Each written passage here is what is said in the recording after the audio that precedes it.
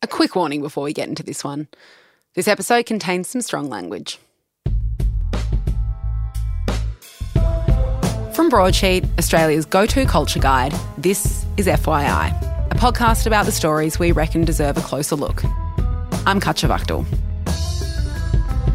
We see a lot of food trends come and go at Broadsheet, and right now it feels like mortadella is having a moment. We're seeing the pink Italian deli meat on menus at some of the best diners in the country, stacked in sandwiches at pop-ups with lines around the block, and it's even on caps and T-shirts, and inspiring furniture design. But that wasn't always the case. This cold cut, gifted to us by Italian migrants, has historically had a bad rap. So how did mortadella go from prosciutto's poor cousin to a restaurant favourite with cult status? And why now? I'm here with Broadsheet's Melbourne editor and mortadella fanboy, Thomas Telegramma, to find out. Hi, Thomas. Hey, Katja. So your job is to be on top of everything that's going on in Melbourne. Food and drink, but also fashion, art, theatre. Correct. But food's a big part of that. Yeah, look, I think about food a lot, but there's one food I can't stop thinking about. Mortadella. It's like I couldn't escape it even if I wanted to. And I don't. I'm from a big Italian family, so I'm used to it being everywhere all the time. But now it seems every fancy Italian-ish place I go has it on the menu. So what exactly is mortadella? It's a deli meat. An Italian sausage that's pale pink, spotty, and the size of your head that you cut into super thin, melt-in-your-mouth slices to put in a sandwich or eat on its own or whatever. It's rich, fatty, and usually slightly spiced, but always delicious. And it's made of pork, right? Right. Well, that's been a bone of contention.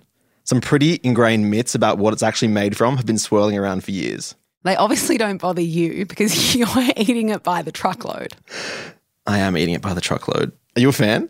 I'm going to be honest, I don't love it. If I go into a deli, it's probably the one I would want least out of everything else around it. That's so savage. You're such a hater. Oh. But I've got 20 minutes to change your mind. This is my mortadella manifesto.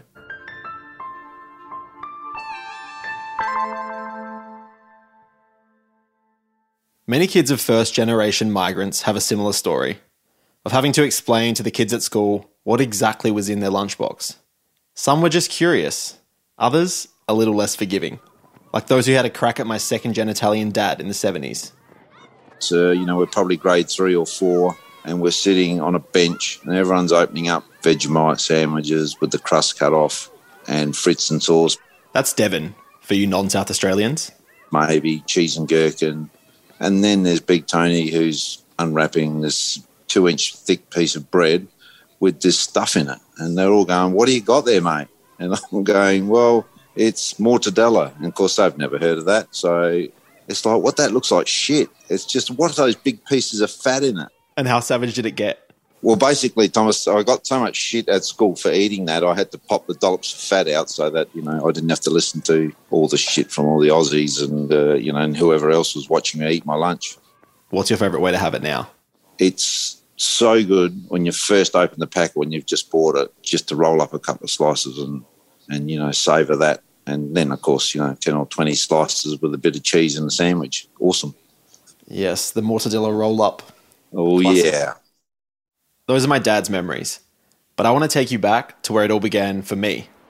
It was a tiny Italian deli on a quiet corner in Adelaide's East, where I grew up. It was probably one of the first times you'd left the house on your own and you made a beeline for Tina's Deli, which wasn't too far away. It wasn't actually called Tina's Deli, I've since learned. It was called McGill Continental. Tina was just the quintessential Italian woman who presided over the counter so memorably that we ended up calling it by her name. It was a family affair, as most of these kind of delis were, but she definitely ran the show. And the first thing you bought was mortadella. You came home with a big smile on your face and breadcrumbs all over the top of your T-shirt. I'm not going to lie, not a lot has changed since then. But given it was such a big part of my mortadella journey, I tracked Tina down some 20 years later with a little help from my dad's contacts. Also, Adelaide's pretty small. Tina, I have so many memories of bursting through those plastic strips at the deli, so thanks so much for chatting to me. Okay, I hope I can help you. I remember you as a little boy, and I remember your grandparents very well and your dad. Yeah. Tell me a bit about the rest of the clientele. Like, what kinds of people would come through the door? We had a mixture, but, mainly the Italian community, yeah. Back in the time when I bought the deli, I was surprised to find that most Italians preferred mortadella over prosciutto. Really? Why do you reckon that was? Most Italians in those days used to make their own prosciuttos anyway, so they always thought that the one you bought wasn't as good as the one they made. Classic. And as far as the non-Italians that came in, how would you explain it to them? Sort of slowly they would ask about it and we'd let them try it, and a lot of them did buy it. Yeah. Did they have any idea what it was? No. Okay. What about the Italians? Well, they used to joke about it all the time. They used to say, fatto di cavallo, carne di cavallo. And what does that mean? Horse's meat, made from horse's meat. Of course, but they still bought it, right? Yeah, they loved it. I get it. So what brands of mortadella were you stocking back in the day? Well, we had two brands. One was Bisogna and one was Bertocci, and in our shop, Bertocci was the most popular. It wasn't as strong flavoured as the Bisogna, but it depended on what people's different tastes were. Both very nice. For some, mortadella is just a blip in their primary school lunchbox. But it's so much more than that. Mortadella has become so revered that not only is it served at top restaurants, it's emblazoned on caps, t-shirts and prints. That's right, there's a whole cottage industry devoted to mortadella merch. There's a spot called Mortadelli on Victoria's Surf Coast, and a design company called Mortadello Terrazzo. And you can even buy DIY kits to make the sausage at home. This once slandered small good has become part of the zeitgeist. But then there are those who have always loved it. They've dedicated their whole lives to it. Decades on from the Tina's Deli days, her top supplier, Bertocchi, is still making the stuff, and there's a whopping factory right here in Melbourne. In a busy industrial pocket of Thomastown, about half an hour north of the city, the factory sprawls across 10 hectares. It's like the Willy Wonka factory, but meatier. This is one of the country's biggest small goods manufacturers, started by Italian migrant Modesto Bertocchi in the 50s. He opened a network of butcher shops across Melbourne before settling out here in Thomastown. Here's Bertocchi's marketing and merch manager, Tony Rapone, and master butcher, Eddie Toppy. I'm going to assume you guys eat a lot of mortadella. What's your favourite way to have it? On its own, but there's many ways. I probably prefer it in a toasty. Yeah, toasty, or I love it in lasagna. But you've never had mortadella until you've tried it hot straight out of the oven. The cubes of fat that's in it, you couldn't see because it was pretty much melting through it. Let me tell you, after half an hour of eating pretty much half a kilo of mortadella hot, you don't feel too good. You've been doing this for 40 years now, Eddie. Have you seen interest rise since you started? Really big during the 70s and 80s. It phased out a little bit through the 90s and early 2000s, and now it's come back a lot with a lot of the charcuterie boards and things like that. And you can now find it in some of the biggest supermarkets in Australia. It's a far cry from the deli days. And that's where the growth has been. So every Woolworths deli in Australia is obliged to stock our mortadella. And as far as what it's made from, no one's too worried about there being anything suspect in there then. It's all pork. So we'll find no donkeys in Thomastown. There's plenty of donkeys around, but not the four-legged ones.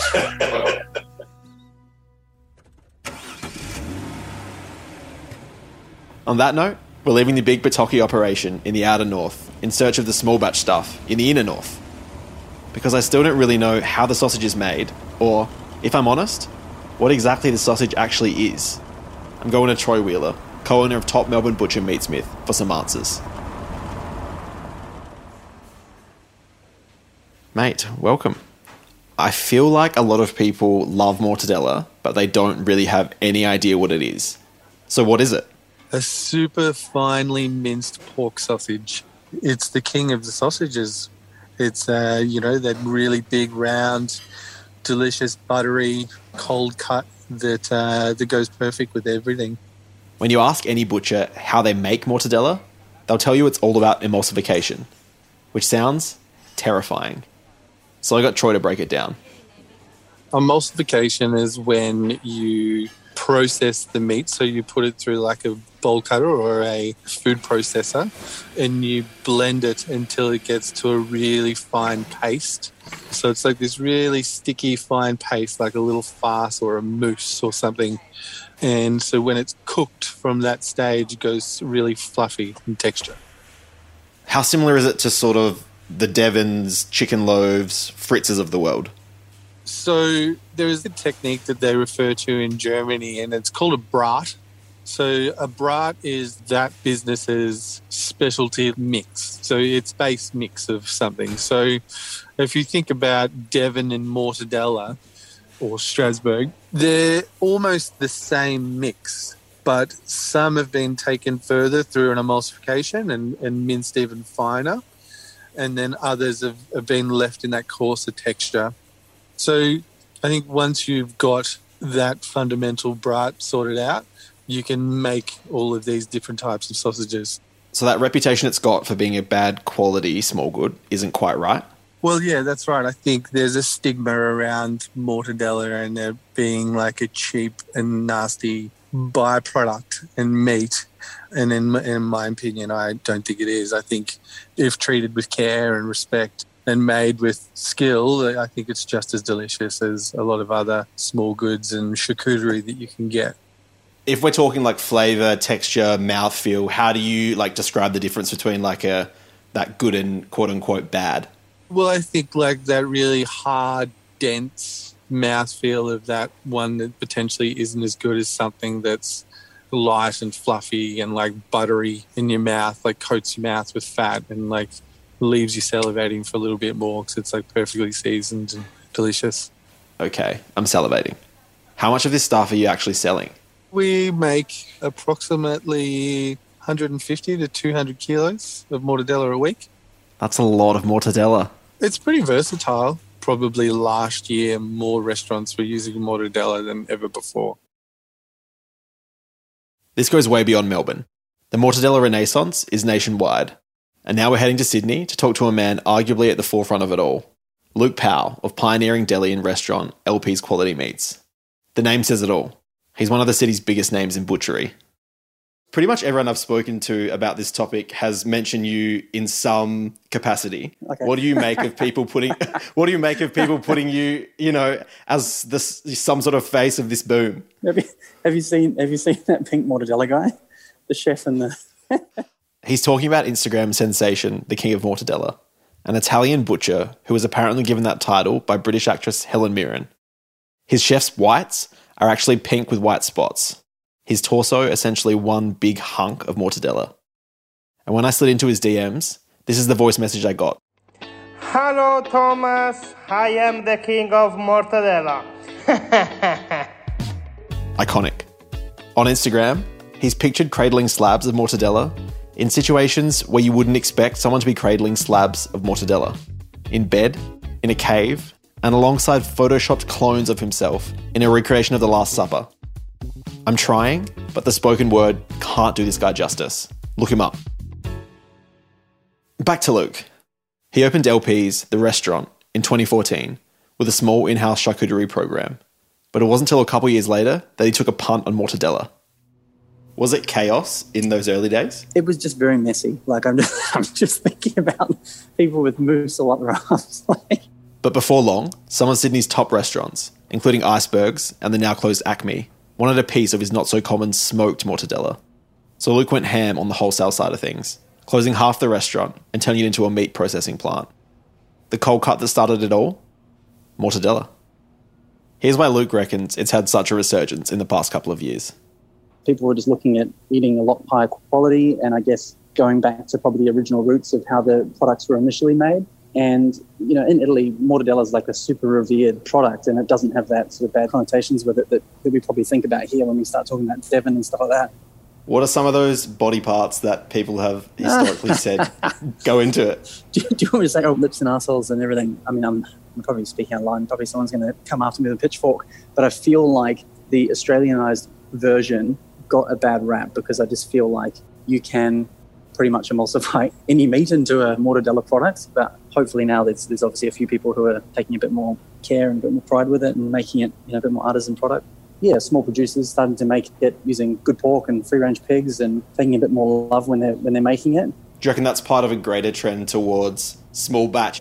A lot of people are now looking for smaller artisan producers. It's almost like people focusing on doing one thing and doing it really well and making it to the best they can. What's your favourite way to have it?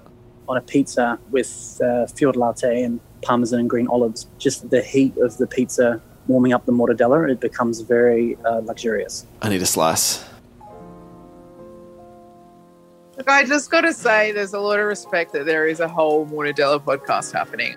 That's Jackie Challoner, executive chef of Nomad, a big player in Sydney for its contemporary takes on classic Mediterranean food, including mortadella. It's everywhere now. My dad likes to call it Fancy Devon and jokes about it on the regular about the frequency at which it's popping up on menus and has become like a mainstream item. And how does your dad feel about Fancy Devon being on all these fancy menus? Dad secretly loves it. He's a big fan of it. It is peasant food, and making something out of really low-cost ingredients and turning something into amazing, very delicious, tasty things out of, not a lot is something that I think is such a really beautiful feature of that type of cuisine. So out of lips and arseholes, here we are. And where we are is a big moment for this small good. But why? If you ask the butchers and chefs I spoke to, it all comes down to nostalgia. It reminds us of being a kid, of smashing soft white bread sandwiches, of running around the schoolyard. Whether it was mortadella or Devon or chicken loaf or whatever, a lot of us have those memories. I think nostalgia is what drives and shapes a lot of what most chefs put on their menus. If there's a memory or a story or there's genuine love behind it, then I think that is what makes such a huge difference in a finished product. So many kids have a tie to that growing up. How cool is it to turn around and see epic chefs making something that once was just really shitty ingredients turn into something really made super well with great quality ingredients.